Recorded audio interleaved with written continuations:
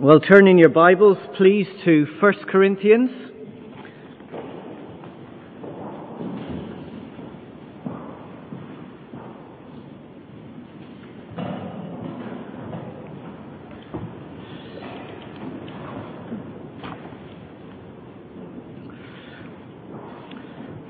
We're going to be looking at different parts of the Bible today, but we're going to be looking or starting in 1 Corinthians chapter 15. So if you have your Bibles there, please open them to 1 Corinthians chapter 15.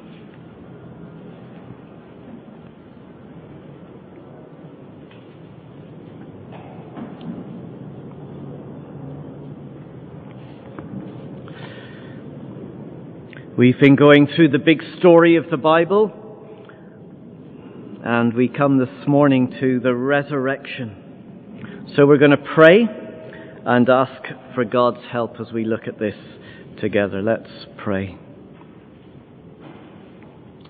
Father, we thank you for this truth of Jesus risen from the dead, alive today. And while you are not present with us physically, we know that you are here present with us and in those who believe by your Holy Spirit. And so we ask that by your Spirit, you would encourage us afresh in your truth. Build us up in faith. Give us courage that we may be people who proclaim the Easter rising. We ask for your help. In Jesus' name we pray. Amen.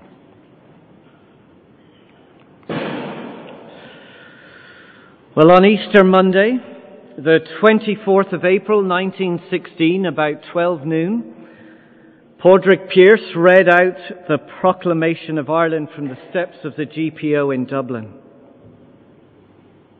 We declare the right of the people of Ireland to the ownership of Ireland and to the unfettered control of Irish destinies to be sovereign and indefeasible, standing on that fundamental right and again asserting it in arms in the face of the world.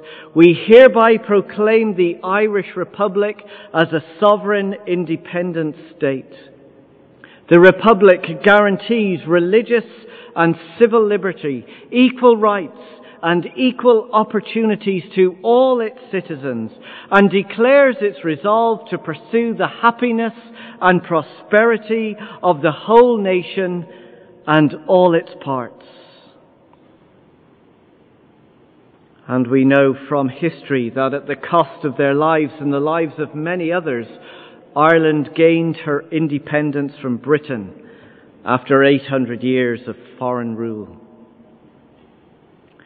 Now, while we might celebrate our national freedom, it's not a true freedom. We might be an independent sovereign state, but Ireland is still very much a broken nation. And I don't mean politically or economically. It's much, much deeper than that.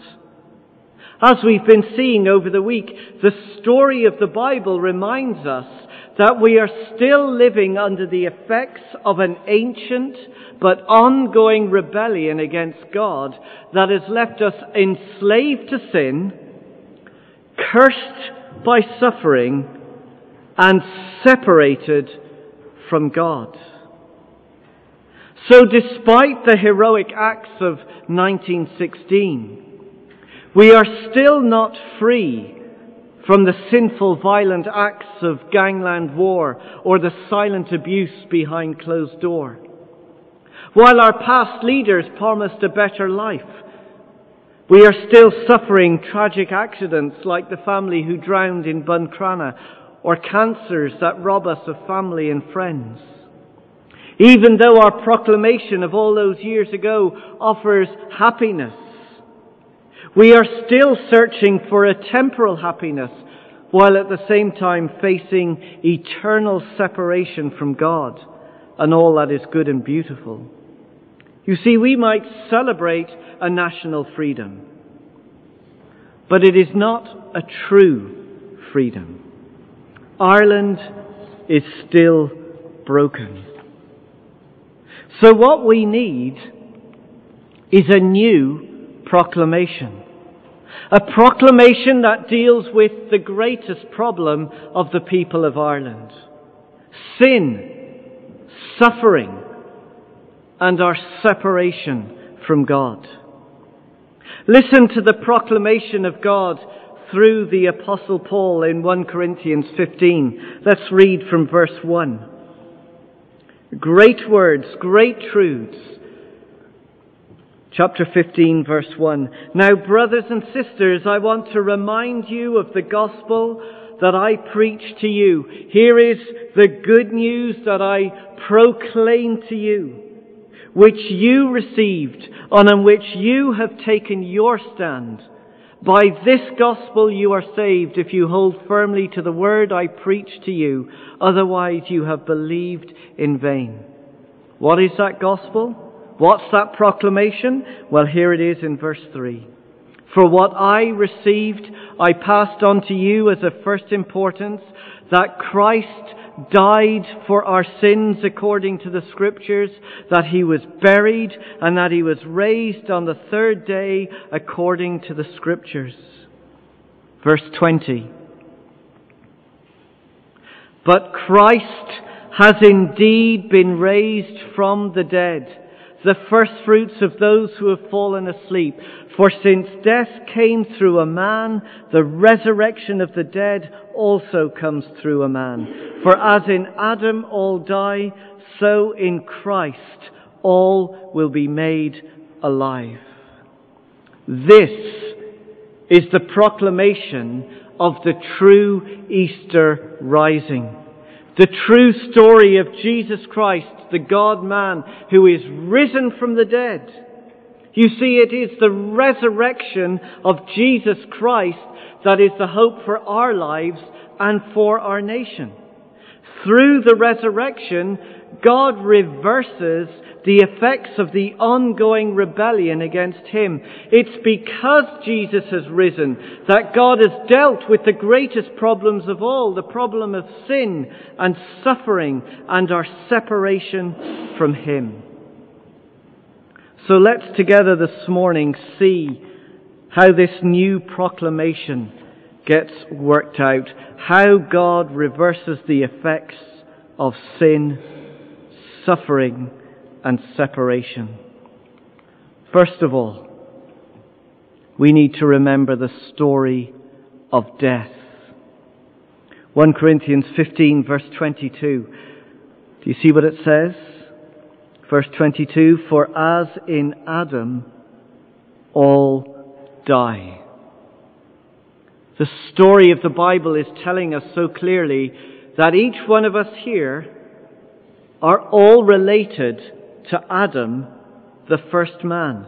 Forget our nationality, the country of our birth, wherever we come from. Each one of us, we all have Adam's nature. So because Adam rebelled against God, we are people who are born who seek to live life without God. We're in rebellion against God. And the consequences are exactly the same. Verse 22. Just as Adam dies, we too die. You remember what God said to Adam in the garden. You mustn't eat from the tree of the knowledge of good and evil, for when you eat of that fruit, you will surely die. And ever since that first rebellious action, death has ruined and wrecked our lives and the world in which we live. It has destroyed us and it has broken us. Now we must understand the far-reaching consequences of this death that comes to all people. Three things very simply and quickly.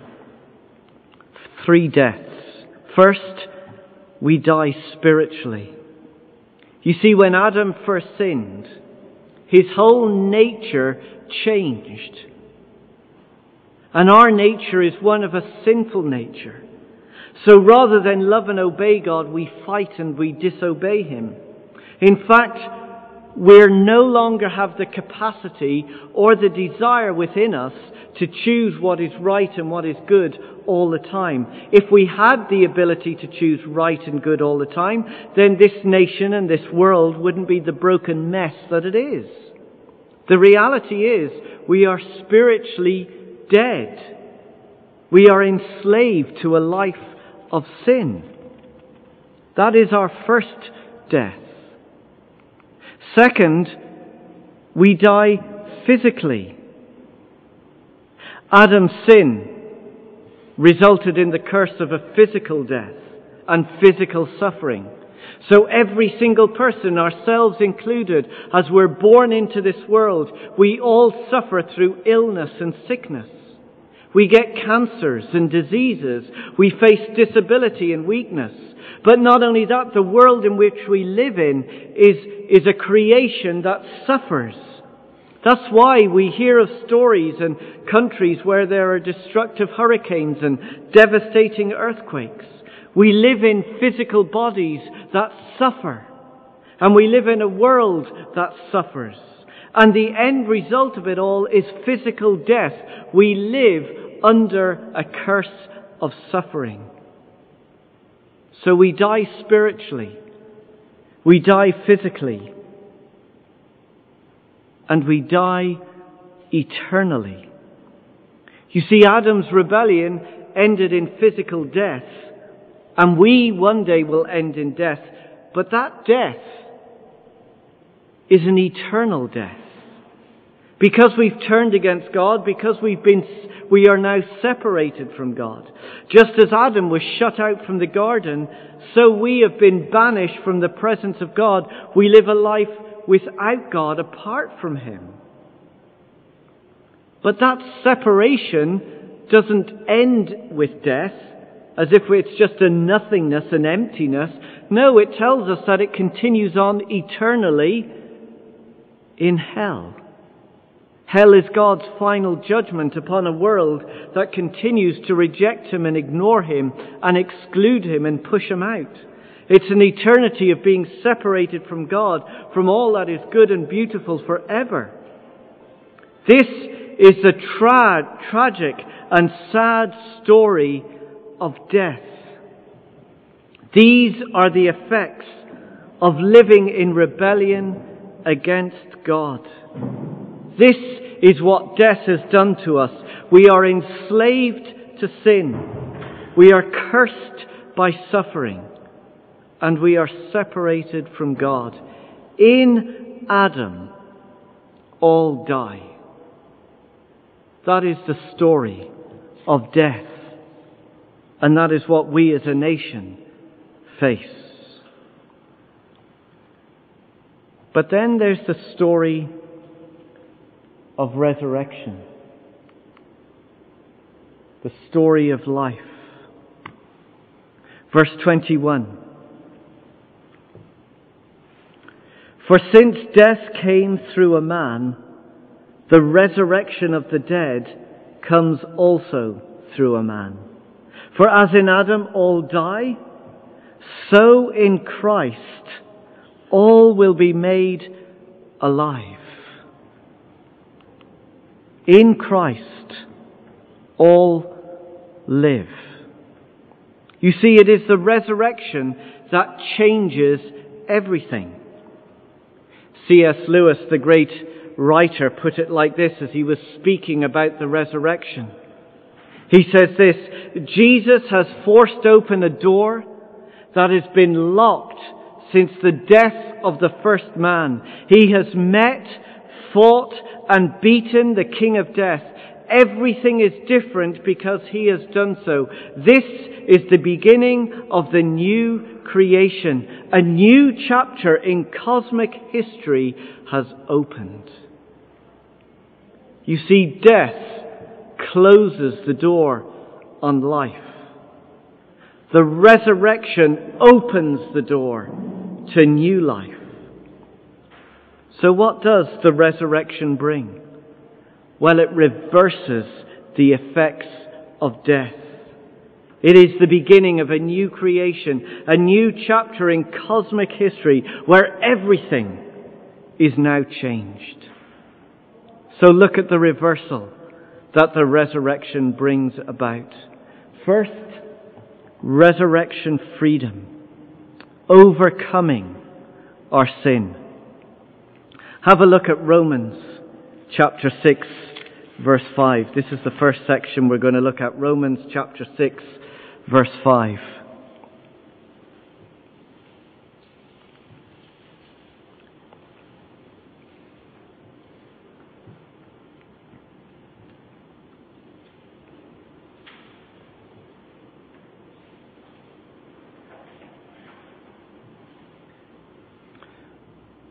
Romans 6, verse 5. If we have been united with Christ like this in his death, we will certainly also be united with Christ in his resurrection. You see, through faith, we are united to Christ. In our birth, we are united to Adam. Through our faith, united to Christ.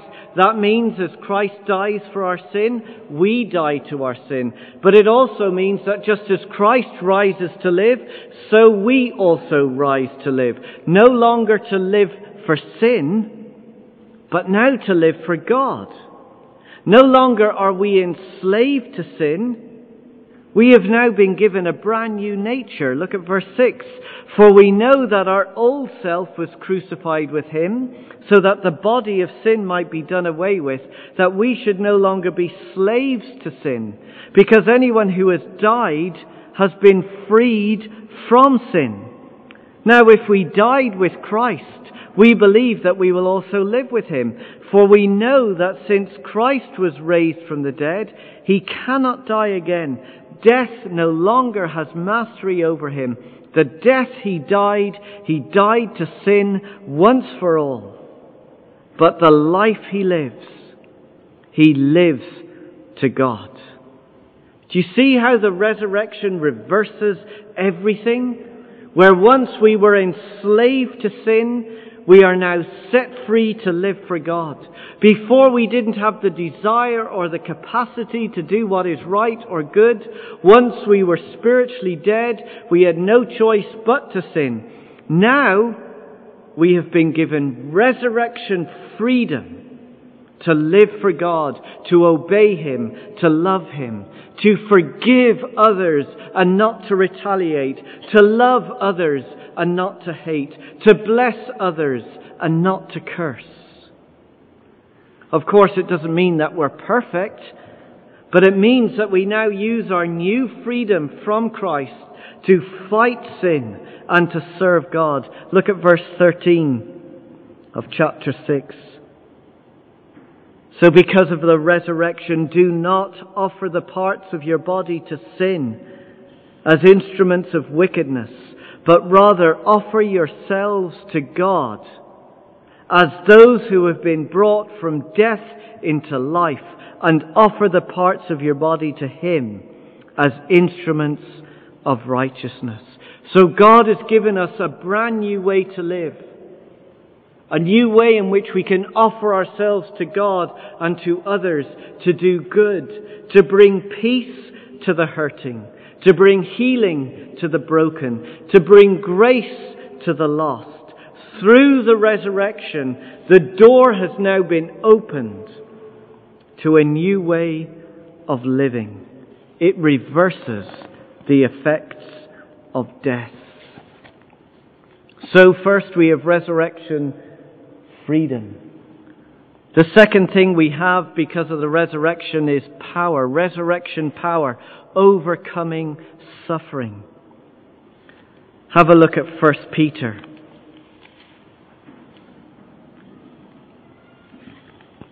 1 Peter chapter 1. If you've got a page number, it's always a difficult one to find. If anyone has it, I'll call it out.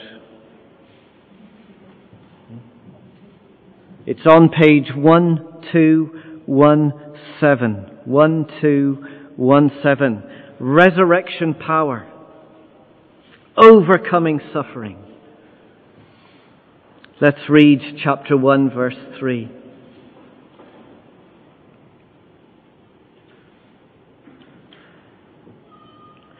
Praise be to the God and Father of our Lord Jesus Christ. In His great mercy, He has given us new birth into a living hope through the resurrection of Jesus Christ from the dead. Because of the resurrection of Jesus, we now have and we enter into not a dead hope, but a living hope. And you see what that hope is? Verse 4. An inheritance that can never perish, spoil, or fade, kept in heaven for you. It's the promise to us that physical death and suffering do not have the last word on our lives. Cancer, sickness, disability, and the grave is not the end. We have an inheritance that can never perish because of death, spoil because of our illness, fade because of suffering. It is kept for us. But more than that, God keeps us for that inheritance. Look at verse 5. Who through faith in the resurrection, who through faith are shielded by God's power until the coming of the salvation that is ready to be revealed in the last time. The power that raised Christ from the dead, the power that defeated death itself, the power that burst open the tomb and had Jesus walking again, is the same power that will shield us and keep us for heaven. God will see to it that nothing in our lives or in this world will keep us from our inheritance. There is no death, there is no suffering that can steal away what God has for His people. There is no sickness or disaster that can ruin what God has kept for us. Even when our own strength goes, even when our suffering shatters our faith and we doubt and we don't know whether we believe anymore, even in the darkest time of our lives, God's resurrection power will shield us and will keep us for eternity. Of course, that does not mean we are immune from suffering now. Look what it says in verse 6. In this you greatly rejoice, though now for a little while you may have had to suffer grief in all kinds of trials. You see, each one of us here, and some of you experience it today in more ways than others, that we live in a broken world which involves physical suffering and eventual death. But God's resurrection power will keep you. He will not let you fall. Through the resurrection, the door has been opened to life. It overcomes sin, giving us a new way to live. It overcomes suffering, giving us a power within to face everything that we may come up against. The resurrection reverses the consequences of death. Third, then, the resurrection life, overcoming separation. For this, we're going to go to 1 Thessalonians. So you need to go back a few pages. Again, if somebody has the page number, I'll call it out. 1 Thessalonians chapter 4. 1187. 1187.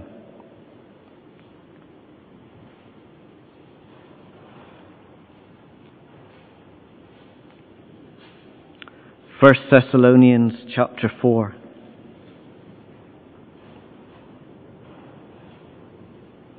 And verse 13. Resurrection life, overcoming our separation from God. Verse 13. Brothers and sisters, we do not want you to be ignorant about those who fall asleep, that is, those who die, or to grieve like the rest of men who have no hope. You see, many people today have no hope. For them, death is the end. It's what separates us from family and friends. One writer put it like this: life has no reasons, a struggling through the gloom, and the senseless end of it is the insult of the tomb. You see, for many, death is not only final, it makes a mockery of life. We live, we die, and that's it. But it's telling us that death is not the end. In fact, to die without Christ is not just hopeless, it is serious.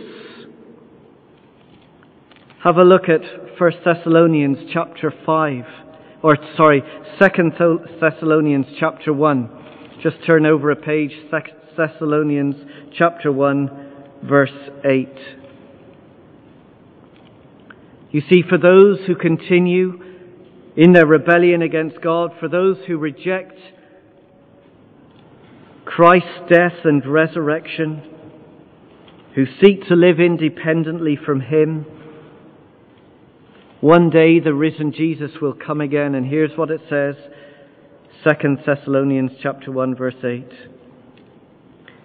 He, that is Jesus, will punish those who do not know God and do not obey the gospel of our Lord Jesus. They will be punished with an everlasting destruction and shut out from the presence of the Lord and from the majesty of His power on the day He comes to be glorified. You see, this separation is eternal. It is hell. It is to have an eternal existence without God, the loving Creator. It is a life for an eternity without love, without beauty, without justice, without happiness. It's a life without God. But through our faith in the resurrection, that separation does not need to be eternal. That separation can be corrected and put right, and we can have life with God forever. So go back to 1 Thessalonians chapter 4 and verse 14. Look at the difference, the contrast that there is for those whose hope is in Christ.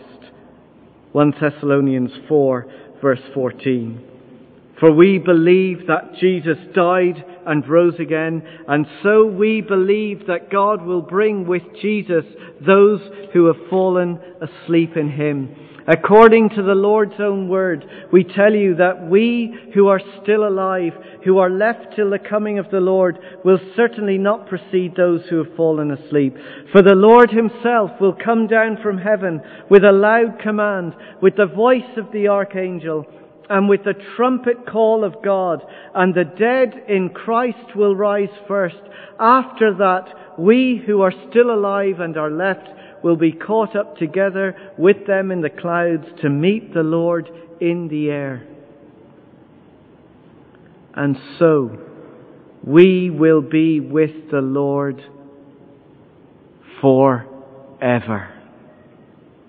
We will be with the Lord forever. Therefore, encourage each other with these words. To be with the Lord forever is to experience life as God intended. It is almost, we get a glimpse of it back in the Garden of Eden before sin entered the world, where man lived in that perfect harmony with the world and with God, where there was no sin, where there was no suffering, and when there was no separation from the Creator and the giver of life. The resurrection opens the door to life. It is what reverses the effects of death. So on this Easter Sunday, as we remember the Easter rising, we are to proclaim the true Easter story. The proclamation of 1916 has great words, and we should be very proud. But it does not have power. It does not have power to change the greatest problems of sin, suffering, and separation from God. Our faith rests not in men who died, but our faith rests in Jesus Christ, the God-man who is risen from the dead. We may remember and celebrate events of 100 years ago, but as a risen people today, we are to proclaim the true historical fact of the resurrection. This is the hope for our lives, for this nation, and for the nations of the world. Let me reread the words we started with this morning. 1 Corinthians 15. Brothers and sisters, I want to remind you of the gospel I preached to you. Here is the good news. This is the proclamation which you received and which you have taken your stand. By this gospel are we saved, if we hold firmly to the word we preach to you. Otherwise, your faith is in vain. For what we received, we now pass on to others of first importance. That Christ died for our sins, according to the Scriptures. That Christ was buried, and that Christ was raised from the dead on the third day. Proclaim the Easter story. The risen Jesus who reverses the effects of sin, being enslaved to sin, cursed by suffering, separated from God. Know the freedom and the power and the life of the resurrection that bursts open the door from death and takes us into a new life, now and for all eternity. Let's pray together.